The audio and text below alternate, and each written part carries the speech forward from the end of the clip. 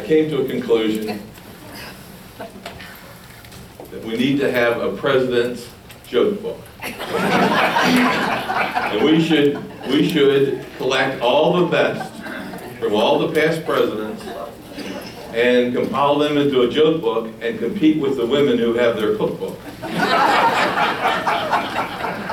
We could probably make a lot of money for this place.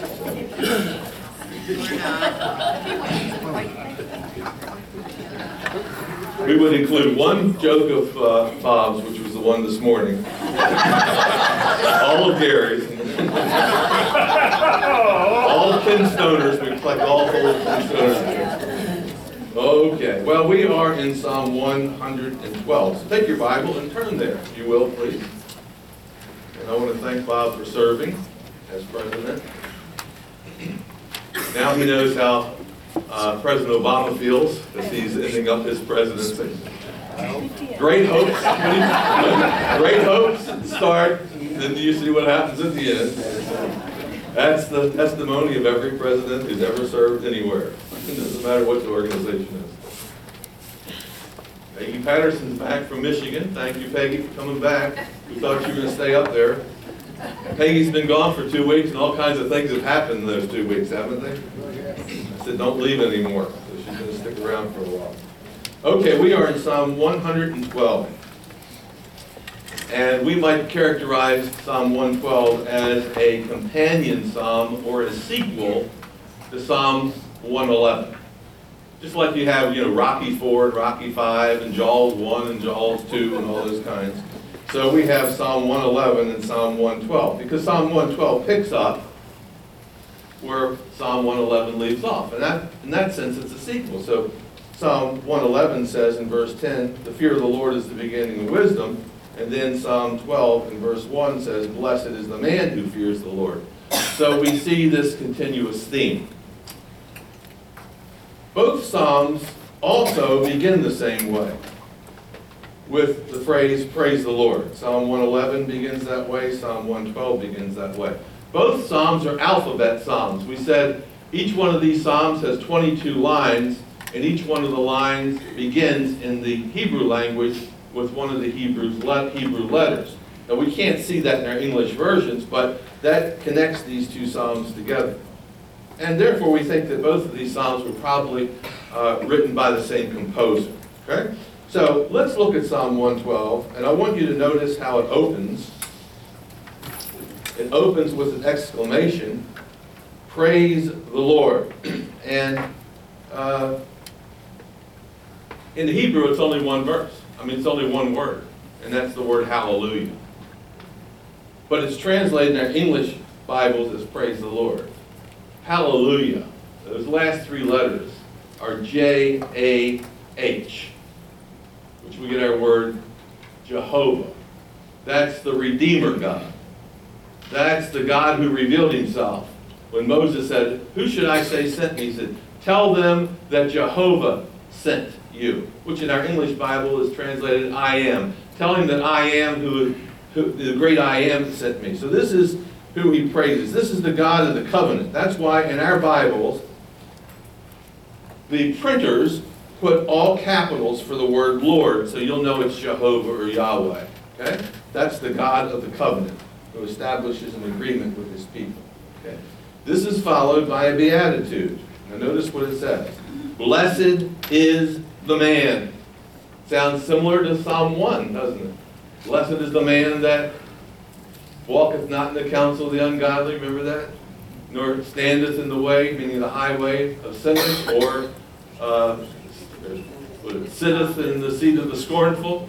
But his delight is in the Lord, the law of the Lord.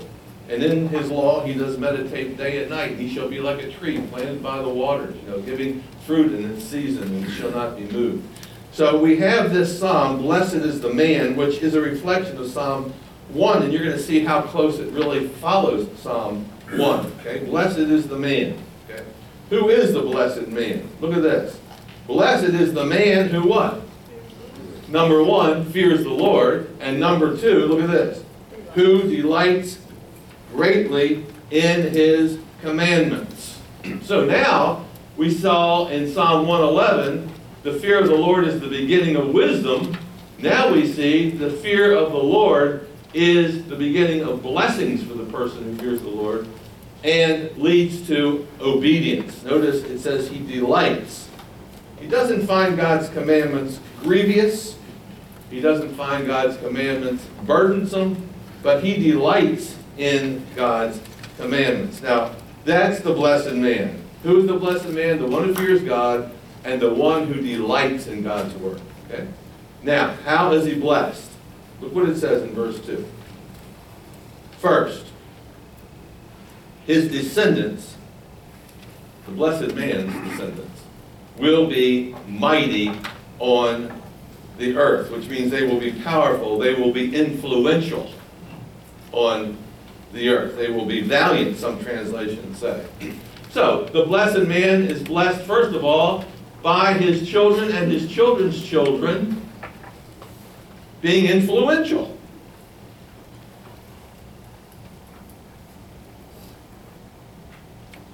A number of years ago, there was a study on the life of Jonathan Edwards. Now, you know who Jonathan Edwards was. He lived back in the mid-1700s. He was the man who wrote Sinners and preached Sinners in the Hands of an Angry God. Considered at that time the most intelligent man in America.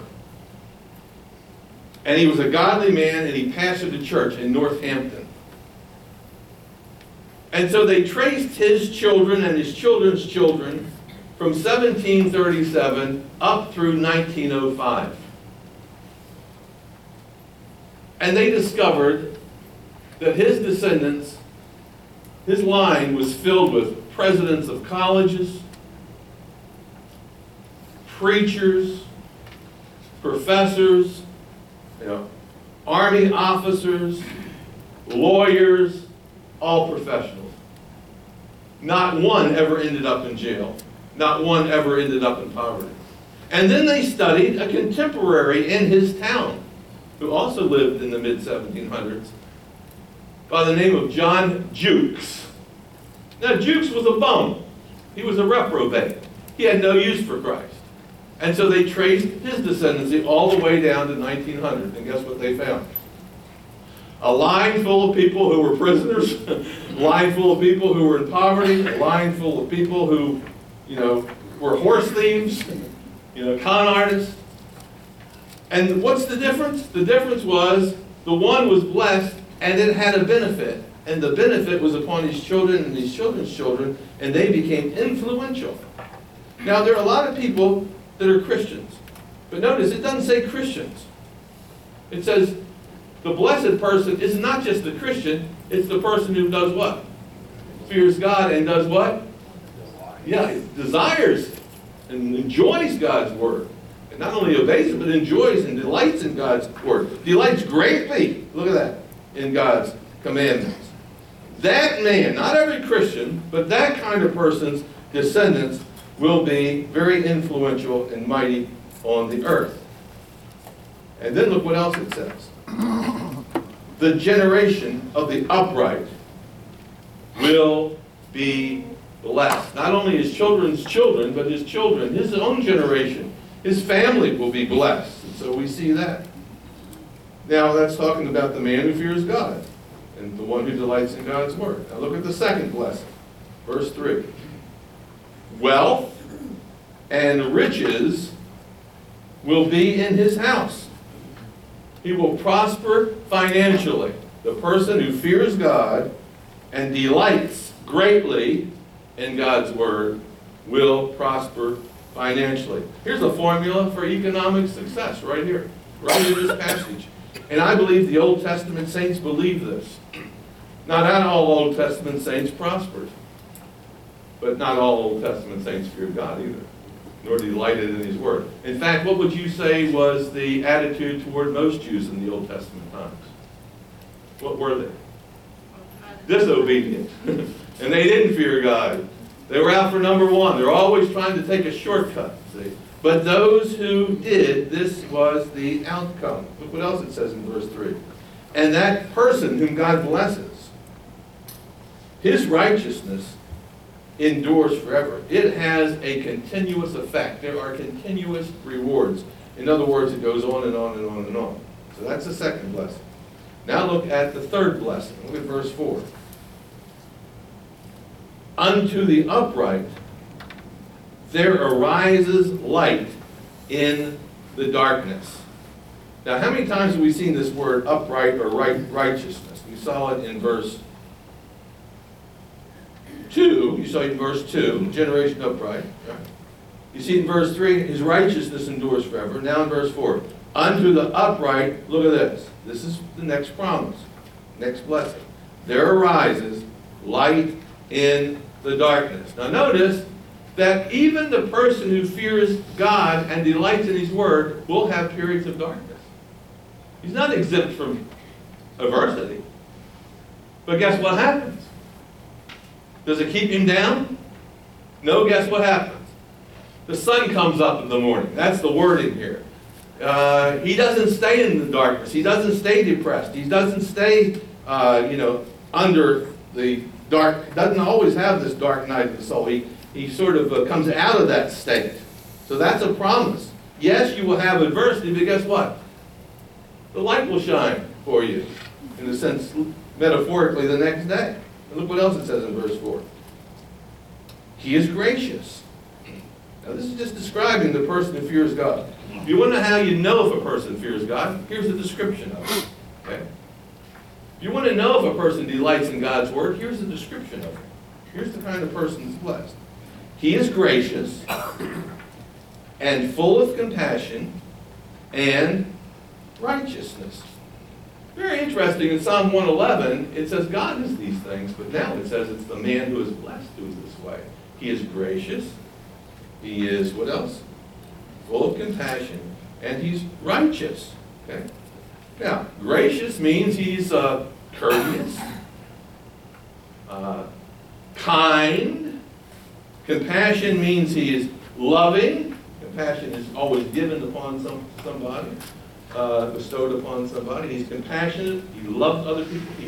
He is generous. He is charitable toward others. How so? Now look at verse 5. A good man, and this would be the person who fears God, deals graciously, meaning with others, and look what else he does in verse 5. He what? He lends.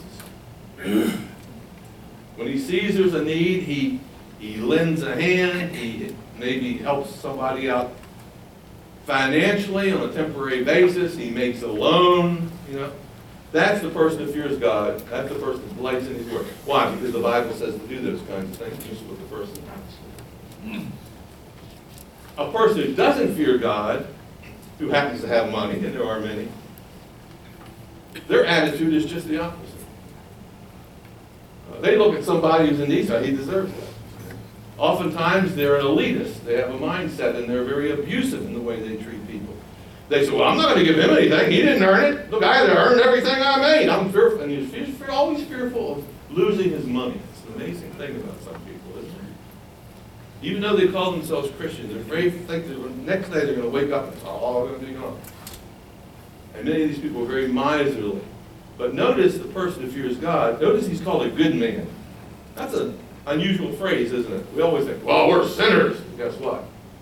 When you come to Christ, you go from being a sinner to being a good person, especially if you fear God. And here is how you live. You give graciously and you lend. Now, I've heard the statement, neither a borrower or a lender be, and that's scripture, isn't it? No, that's Ben Franklin. Remember the guy who said a penny saved is a miserable little miserly Ben Franklin.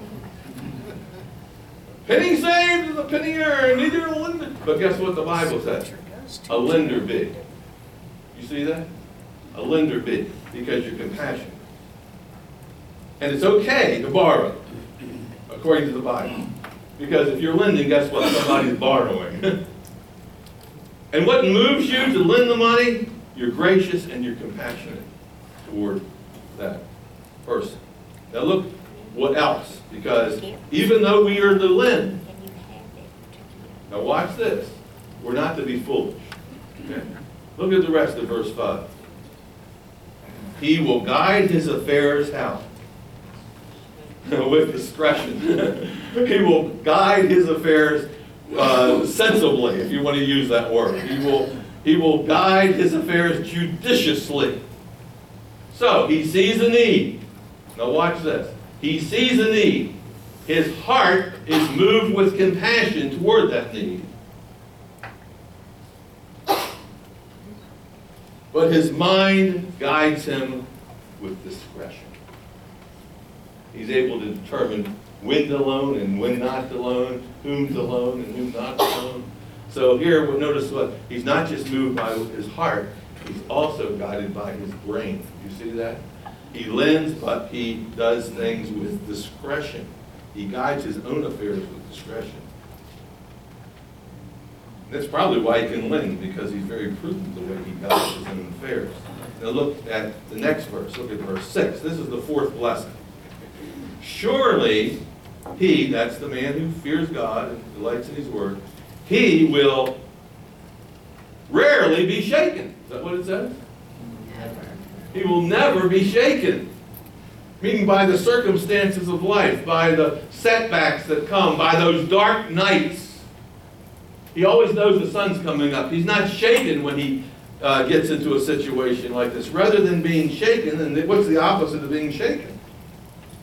Being stable, being confident, being firm. Notice that person who fears God doesn't fear man, doesn't fear the stock market crash, doesn't fear that, doesn't fear this. His focus is there, and it's out toward people with compassion. That person is never shaken because he's a person of faith, a woman of faith. And then look what else it says in verse 6. The righteous will be in everlasting remembrance. In everlasting remembrance of whom? Who do you think is remembering this person, this righteous person? That he can be so certain that he doesn't have to be shaken over anything. Who do you think remembers it? Yeah, it's God who remembers it. Because God has entered into a covenant, an agreement, and he says, if you do this, I'll never forget you. I'll never forsake you. I'll take care of you. God will keep his end of the bargain, and he knows that. As long as he keeps his end of the bargain, God will keep his end of the bargain, and therefore the righteous will be in everlasting remembrance. God will never let him down. Now look at verse 7. He will not be afraid of evil tidings. Bad news will arrive, but he won't run scared when bad news arrives. See that? That's bad news, evil tidings. He will not be afraid of evil tidings. Did you hear the stock market fell today? Not like that. Notice that. And that's the stock market. Yes, I can.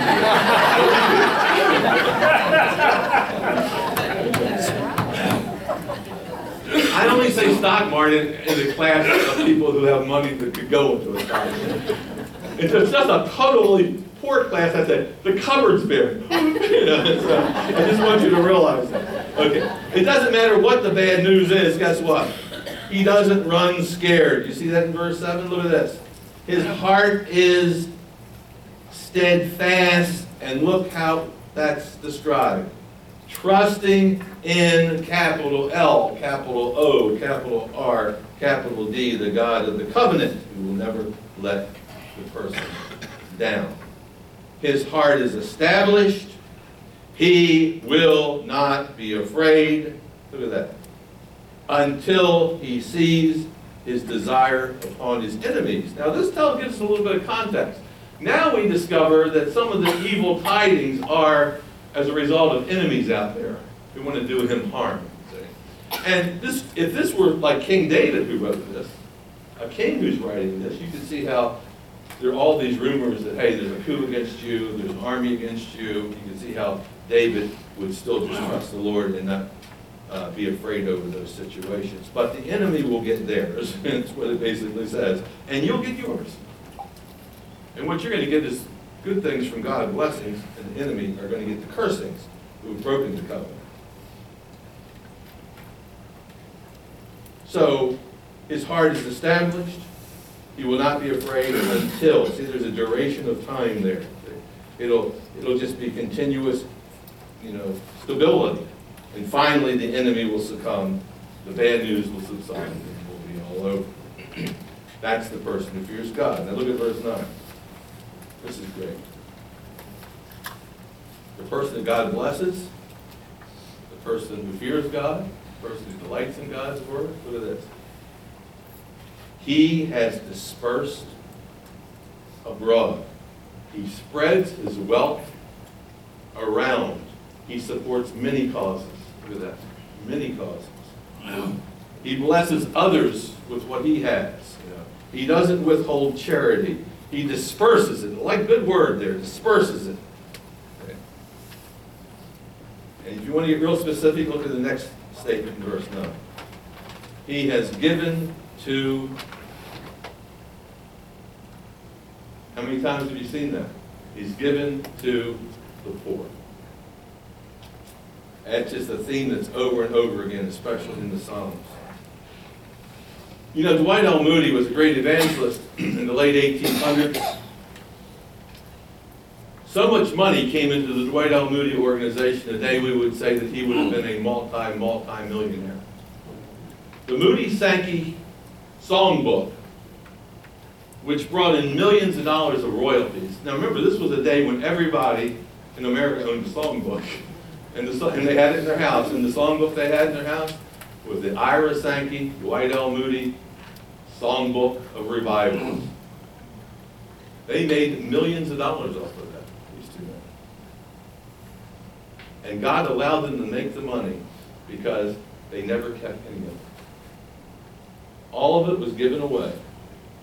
They started orphanages, they started schools for girls, they started schools for boys, they started Bible colleges, they took care of the poor, they fed the hungry. None of it ever stuck to their hands. Someone said God gave money to Moody because he never held on to it tightly.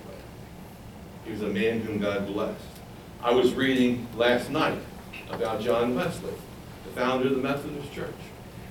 When he died, he writes in his journals. John Wesley kept great diaries and journals.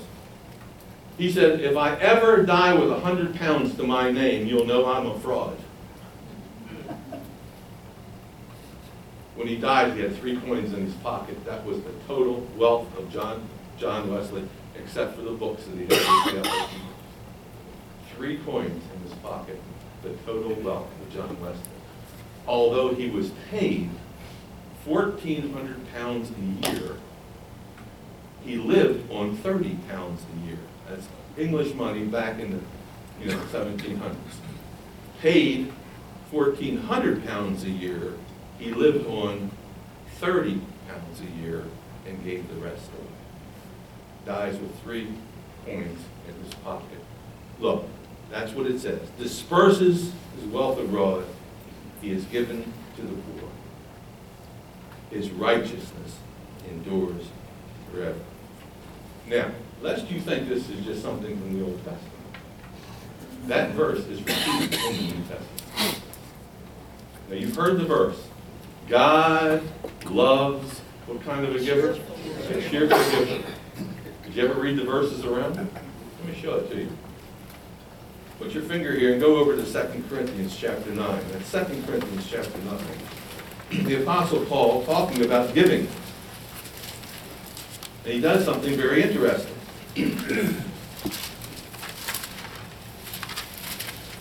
And look at verse 6. 2 Corinthians chapter 9 and verse 6. But this I say, Paul writes, he who sows sparingly will reap sparingly. This is 2 Corinthians 9, verse 6. He who sows sparingly will reap sparingly. He who sows bountifully will also reap bountifully. So let each one give as he purposes in his own heart, not grudgingly or out of necessity. For God loves a cheerful giver. There's your phrase. And he's able to make all grace abound toward you, that you will always have all sufficiency in all things, and may have abundance for every good work. As it is written, look at this. This is a quote from Psalm 112. He is dispersed. He is given to the poor. His righteousness endures forever. Notice the Apostle Paul uses that verse to show why God blesses people. It's because they give to the poor. Now may he who supplies seed to the sower and bread for food supply and multiply the seed you have sown and increase the fruits of your righteousness. So there's the Apostle Paul actually quoting Psalm 112 in verse 9. So go back there and we'll finish up this psalm. It's very interesting. Here's what it says. Psalm 112 and verse 9. He is dispersed abroad. He is given to the poor. His righteousness endures forever. In other words, his reputation endures forever. It has lasting results. And then it says this right at the end of verse 9. His horn will be exalted with honor. Now the word horn in the Old Testament is a metaphor, and it means power or authority. Okay? So here's what it says. And the person who gives to the poor and all this kind of stuff, his authority, his power, will be exalted with honor because he uses his power and his influences for good. Then he receives honor that is ongoing.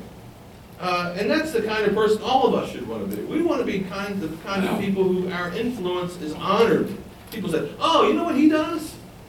You know what she does? And they have a good report about us because of the way we live. They know that's a testimony to God's goodness and to the way we live. And that's what we want. We want to be honored for the right reasons. When a person thinks of you, what do they think about? How you use your influence. Do they, I don't trust that. You know, what's their opinion of you? Well, the opinion of the person who does these things is one that's positive. That person is honored. Now, by contrast, okay, we talked about the person who fears God and delights in God's word and his commandments. They're not burdensome. They do them. Okay? He's blessed in 4 different ways. We saw all kinds of ways that he lives. By contrast, look at this, verse 10. The wicked see it.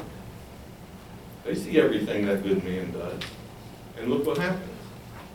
The wicked see it and will be grieved. They look at the blessed man's generosity, and guess what they are? I can't believe anybody would do that.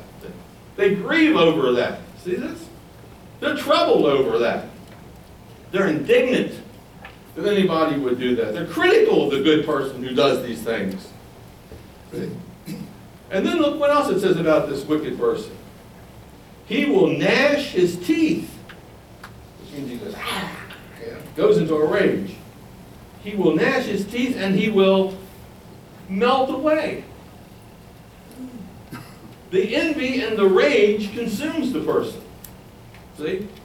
The envy and the rage is like rust that eats away at the person's soul and they just melt away.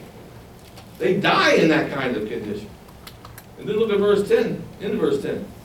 The desire of the wicked shall what? Perish. Everything they want, they're going to die, and it's just going to go with them, and that's going to be the end of it. It'll perish. Adam and Eve desired something. They were tempted by Satan. He said, if you eat that, you know what? You'll be just like God. You know, God's trying to limit you. You're not free, you're in bondage. They had this desire, and guess what? They ate, and what happened? Just the opposite. Their freedom was gone. It perished just like that with them. And that's how the wicked are. Now notice that this person is called, in verse 10, wicked twice. See? The wicked shall see it, and in the last sentence, the desire of the wicked. Now, these people who are called wicked are not necessarily real evil, as we think of it. These are Jews too. These are Jews living in Jerusalem as well. But they're wicked because guess what? They don't fear God, and they don't delight in His Word, and therefore they are characterized as being wicked. They have no compassion, they're not generous, and these people are just going to melt away and they're going to be forgotten. However, the blessed man is never forgotten.